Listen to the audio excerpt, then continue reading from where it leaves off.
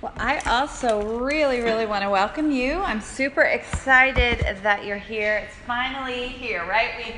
So much planning, and especially if you're one of the ones who registered actually in May. I know we've had some switching around, that's quite a few months to go to be planning, but it's such a blessing every year that we get to see everybody walk in the doors after all the planning and the praying and all of that. Like Nicole said, my name is Sharon, and I'm going to get the privilege to teach you this weekend, and that's just a delight and a privilege for me. This is actually our 7th year of the Fall Bible Getaway, and if you study scripture, you might be aware that the number 7 is like a year of completion. It's when God does big things. So you're here for a good year, right? For Fall Bible Getaway. We're excited about that. Who is here for the very first time? I know we have a lot of new people this year. We're so glad that you're here, and we're looking forward to getting to know you and spending the weekend with you. But who is coming back? You've been here before, quite a few of you. If you've been here before, can you just give a shout out? Because you know that God's going to do some really good things. Can you do that? Yeah. Woo! Every single year, God surprises us with things that we just didn't see coming at all. And I've already seen some of that. Our team has been here since Sunday. And so we've been here, we've been praying, we've been in your room praying, we've been over all of this house every night. We take a prayer tour, praying over different things, just preparing, and we have already seen God do some really sweet things, and we know that there is just really more to come. As a ministry, we love to see God working at this retreat. And speaking of ministry, I want to just mention that Fall Bible Getaway is a part of Established Footsteps Ministry. And many of you know about, we call it EF, it's just an easy way to say it, Established Footsteps, but I know there are some new faces in the room, so I do want to take just a minute to introduce the ministry. Established Footsteps began 14 years ago as a nonprofit to come alongside people in the body of Christ, amongst all denominations, just across the borders, and just really be that cheerleader to come along and say, love the Word of God, be in the Word of God, let the Word of God speak in your life. And so if you're just getting acquainted with us, we want to get acquainted with you too, and we hope over the weekend you're going to get a little bit familiar with what we do. But as a ministry, we count it a huge privilege and a huge responsibility to do that work. And we do it in a variety of ways. There's all kinds of things going on our website. We'll share some more things with you over the weekend about that. But generally, what we try to do is just come alongside people and just cheer them on, encourage them to have a desire. You know, a lot of people just don't even have a desire for their Bibles. They're Christians, they love God, but they don't have a desire for the Word, or they don't know the Word, or maybe they weren't raised in church and they don't have a foundation of the Word. And so we are constantly looking for creative ways to just come alongside people and help them get in their Bibles and discover the delight and the treasure that it is. And I say this every year, but I mean it from the bottom of my heart. We do a lot of different things in Established Footsteps, but this is my favorite. And it absolutely is my favorite thing. I love the beach. I love God's Word. I love hanging out with women. So you put all those 3 things together, and it's just a wonderful weekend. And I hope that it's going to be one of your favorite highlights of the year as well. Because I know this weekend that God is going to just love on us and minister to us and refresh us and heal us and transform us. We have been praying for miracles in this house this weekend, and we know that God is He's going to move. And one of the beautiful things that He's going to do, besides just refresh us with Himself and minister Himself to us, is that He is going to build some new friendships in this place. And it's so beautiful to me as one of the leaders to watch that happen every year. You know, people come across the threshold of the door, they drive in, they don't know anybody. Some of you don't know anybody really here, you know, and you come in and it does feel awkward, and it does, all kinds of things are going through your mind. But over the weekend, God just knits hearts together in such a beautiful way. And so I just want to encourage you to just kind of look around the room, just pause for a minute and look around the room, because I'm pretty certain that there's somebody in this room that you have not even met yet that God is going to use to bless you in a deep way. And I'm pretty certain that you are going to be a blessing in that way to somebody else who has not had the privilege of meeting you either. So it's just some really, really special things are going to happen, you know, in that way. So we're looking forward, we're definitely looking forward to that. And one of the things that also makes Fall Bible Getaway special is that we get to gather in this like amazing space. I love it when people are new each year and they walk up and they go like, wow, look at that. Kind of funny. I mean, it's kind of sad really, but this is our 5th year in this house. We were in this house for, I think it was 3 years. On the 4th year, we finally realized that's a cross. We didn't even see that. Then you might have not even noticed that either, but that's a cross, a big cross right there in the middle, and we didn't even notice that, right?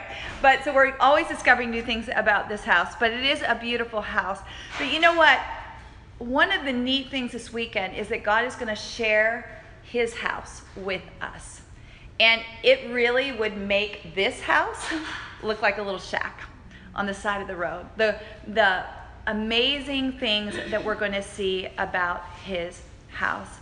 And I don't know if you've ever studied that before in the Word of God. You might have seen that as you've opened up the folders that we left on your bed about his house. That's where we're going to be this weekend, studying the Father's house.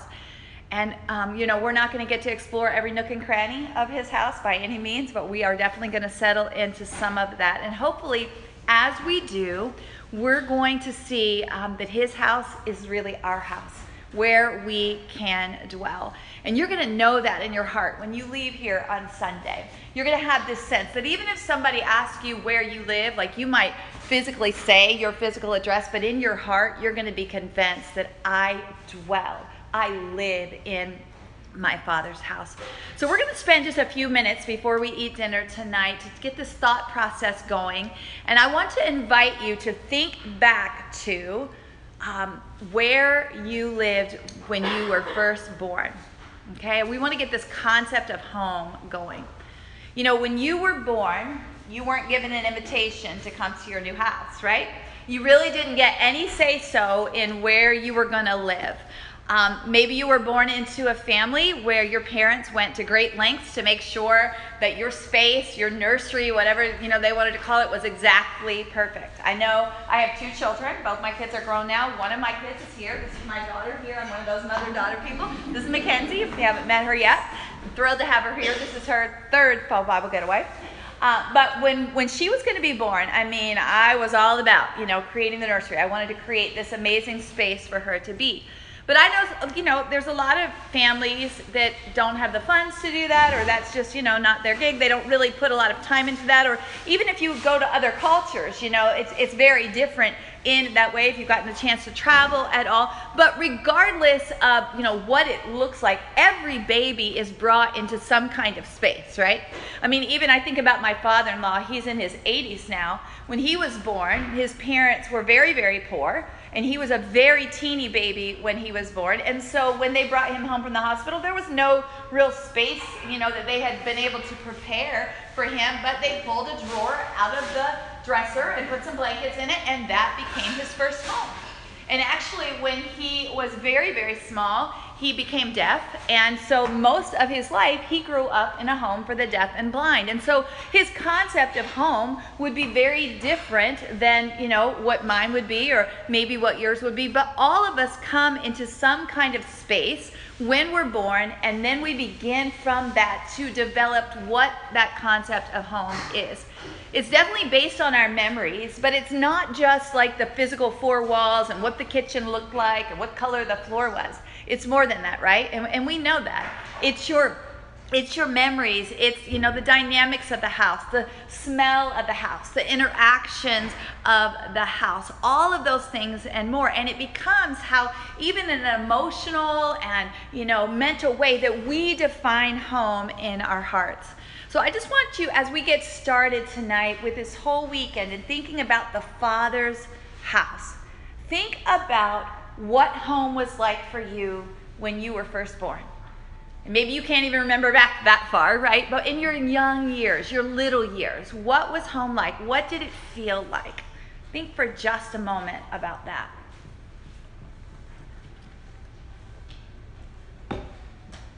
I'd love to be able to kind of peel back, your thoughts and be able to see into them. But and I know even with that, some of those thoughts for some of us are probably painful because maybe we didn't have a really great growing up situation, and it's hard. But you know what? If you fast forward, even from those years, once we start to grow up a little bit, from those younger years, and what do most people do? They leave home in some way, right? They maybe, move out and get an apartment, or they go off to college, or maybe they even leave in a sense of rebellion, or maybe they even get kicked out, right? I mean, that does happen sometimes. But people leave home in various ways. And generally speaking, this is true. Babies grow up, and they grow up into teenagers who grow into adults. And from then on, one of two things usually happens. We either try to distance ourselves from home, because we don't have good memories of home and we didn't like home, or there's issues with that, or we have a lot of nostalgic feelings about home, and even though we've made our own home, we like to go back to home whenever we can. So it's no wonder, though, when you really think about it, that we all try to leave home at some point, because all of our stories has its echoes in a story that's way further back than each of our own stories. So you think back with me further than your own story. In fact, go all the way back to the beginning of time, and you go back to Adam and Eve's story, right? Adam and Eve in the Garden of Eden. God had prepared. He did prepare, right? He prepared an amazing garden. He created them. He breathed the breath of life in them. He put them into this perfect home where his presence was there, and it became their home, and it was perfect. And it was a place of beauty, and it was a place of rest and the abundance of God. But eventually we find they left. And probably most of us already know the story, but if I can recap it quickly for you, the way they left happened this way. They became what? Rebellious, right? They wanted to do their own thing. They acted independently of God.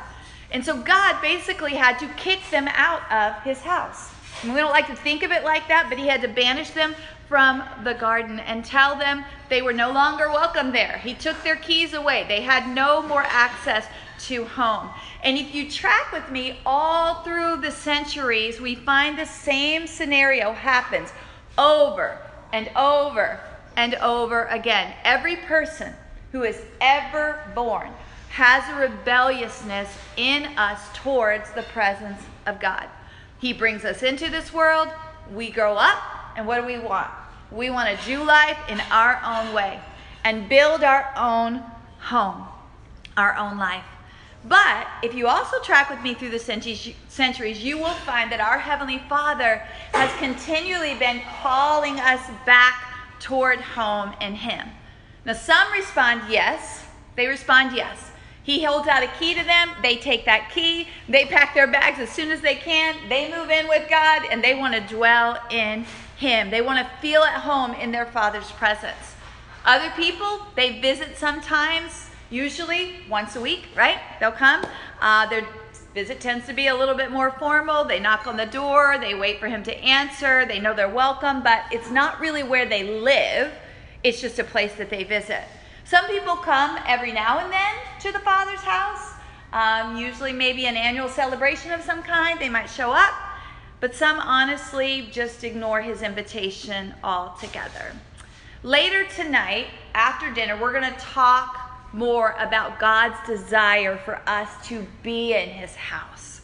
We're going to talk about His invitation that He's been giving all through the centuries, and that is also an invitation to us. And we're going to talk about our response. And then this weekend, we're going to spend the rest of the weekend after tonight talking through what are the benefits of dwelling in God's house. When we choose to dwell in Him, what are the benefits? And I'll tell you, there are some pretty amazing benefits. It's going to be a really special time together there this weekend. I want to talk to you for just a moment about the scripture that we're going to focus on. Some of you might have brought this up with you. We left this on your bed. If you don't have it with you right now, no worries, but we do want to encourage you to bring this with you to all of our other Bible study gathering times. But the scripture that we sent to you earlier in an email, we encouraged you to read. One of them was the whole of Psalm 27, one of my favorite chapters in the Bible. And I hope you read the whole thing. This weekend, our focus is actually going to be just 3 verses from Psalm 27, and it's verses 4 through 6. And in your folder, right behind your welcome letter, there is a copy of that passage, and it's from the New American Standard Bible. So probably we have a variety of versions of the Bible in the room, and that's great. I teach out of the New American Standard Bible, and so I always like to give that because I will reference specific words. So I just wanted you to know that was there. When you come to the Bible study gatherings, you're going to want to bring that folder, because there's also some pages where you can take notes on the different gathering times if you want in Bible study times. And there's just a lot of things in that folder. You're going to also want to definitely bring your Bible. And if you have, I hope you brought a hard copy of the Bible. I know a lot of people use it on their phones. If that's what you brought, that's fine too. But definitely bring your Bible. And you're going to also want to always bring this little journal. Okay, it's got your name on it, and a pen. We encourage you to bring a pen. If you didn't bring a pen this weekend, just see one of us in these shirts, and we'll make sure you have one before we get started. But I want to read for you these verses from Psalm 27. David actually wrote these verses when he was in the middle of a big struggle in his life. And in the middle of this psalm, this is what he wrote in verses 4 through 6. He said, "One thing I have asked from the Lord, that I shall seek, that I may dwell in the house of the Lord all the days of my life, to behold the beauty of the Lord and to meditate in his temple. For in the day of trouble he will conceal me in his tabernacle. In the secret place of his tent he will hide me. He will lift me up on a rock.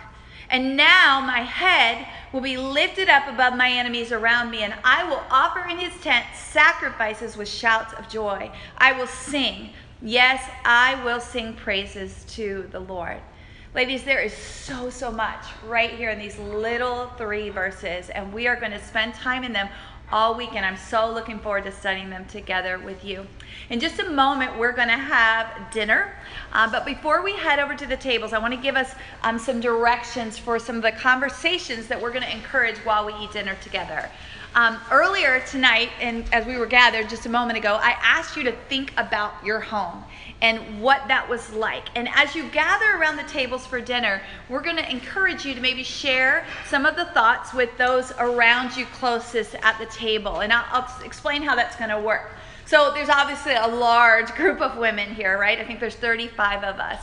But for dinner, we are going to gather you with just a handful of people in your little section of the table. We call these your dinner friends, okay? So that you can have some more intimate conversation. So each night, and you might have already noticed that we had your name placed at a place, and you might have gone, "Oh, but I want to sit next to my roommate," or "I want to sit next to my friend," and maybe you were tempted to move those around. We really encourage you not to do that, okay? Because we specifically mixed you up, because you're going to get to know everybody here, and sometimes we just need a little nudge to do that, right? Because we wouldn't necessarily do that on our own. And I know it might feel a little bit uncomfortable, but I promise you, after you get started, you'll be so glad that we did this, because it really does create a sense of family in the house. But right now, what we're going to do, and it might be a little wonky just because there's a lot of us and we've got stuff and all of that, but we're going to transition to the tables. And I'm going to ask you, just leave your stuff right here at your place after we eat, before the other gathering time. If you want to get your drink refilled or whatever, you can do all that. But just for now, just leave your Bible, your stuff, and go and find your name. And just don't sit down at the place, though. Go ahead and just stand up behind your place. So if you're already sitting at your place, you can just kind of set your books off to the side and then stand up behind your chair or your bench, okay?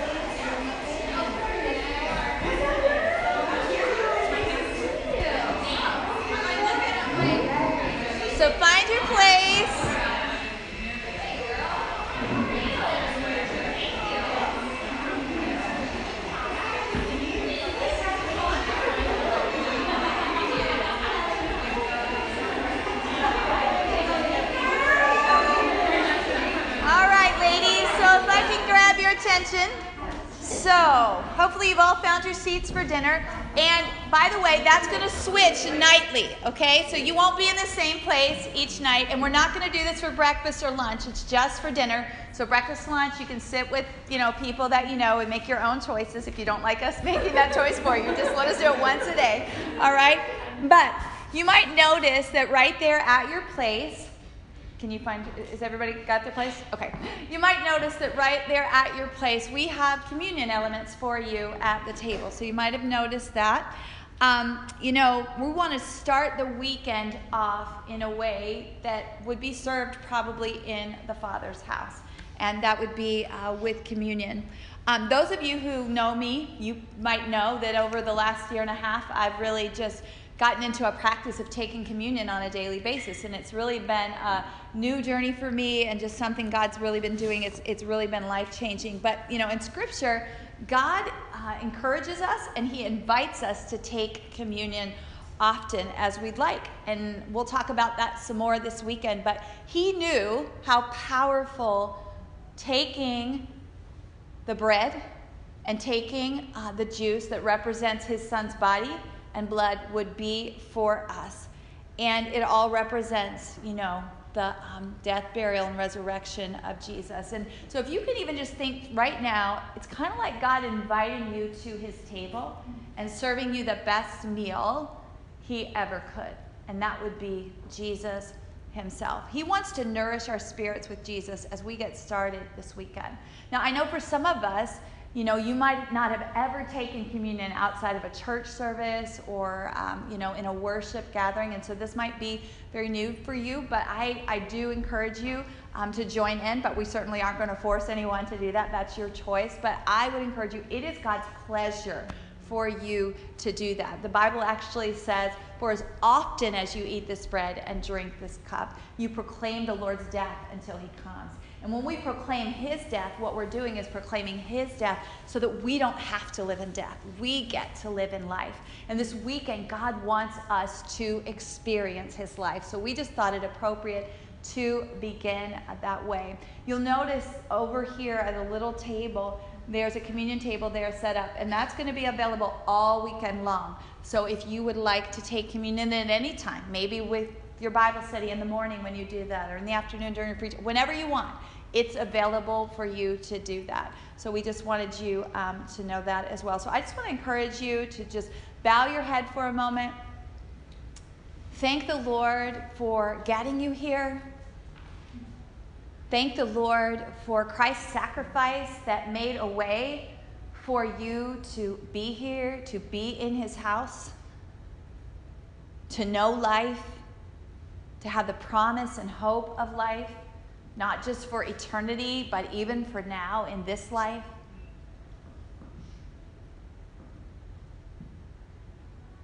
And I invite you to take the bread, the little cracker, and to also take of the juice.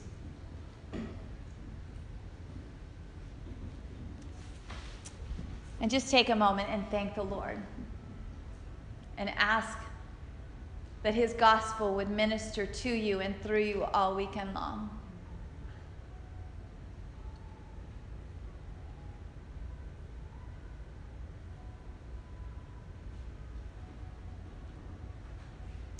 Father, we do thank you that you brought us here, that you got us all here safely, Lord. What a year this has been, God. And what a privilege and a joy to be in your house. And God, we want this house this weekend, this fellowship in this house to represent your house, God. And so, Father, we thank you for the sacrifice of Jesus that made a way for us to be here, that made a way for us to know life and to not have to live in death. And we pray that you would minister your gospel to us all weekend long by your mercy, God, by your grace. We ask that you would just bless our time together in rich, rich ways, Lord. Thank you. In Jesus' name, amen. So let me just revisit quickly the idea of the dinner friends. So if you glance down at your name tag, you'll notice that it's taped to your napkin with a kind of tape. Now, all of you girls over here, you're all got the same one, okay? You're at a table. But for you guys at the table, there's 3 sections at each table. You'll notice here the tape is gold. And then right in the middle, the tape has a key on it. And then right over here, the tape is golden and has writing on it. So whoever has the same kind of tape you have, then that's your little group that you're going to share with, okay? Now, who has on your name tag also a big key laying at your name tag? Raise your hand really high. Okay, that means that you get the special privilege of being the dinner friend leader at your table, okay? So, and that's not something you're going to have to do every night. Others are going to get to be the dinner friend leader too, okay? But there are some questions on a tag, and what you're going to do is once everybody, your dinner friends, everybody's back at the table with their food, you want to just take charge to start the conversation and direct it, okay? Because as women, don't you know, we can just talk about, which those are nice things, but we want to really make sure that we have some focused conversation and allow the Lord to just begin ministering and knitting our hearts together. So as the dinner friends leader, your goal is to get that conversation and then keep everybody on track, which is not always an easy thing to do, all right? And also make sure everyone has a turn to share, including yourself. Okay, it's a little more challenging at this table because there's a lot of you, okay? But I know Amy, she's one of my good friends, and she can do that very well, okay? So I'm going to turn it over to Nicole, and she's going to give us some basic logistical directions for getting our dinner, and pray for our dinner, and we're going to have dinner. So great, awesome. Yay, with Greece.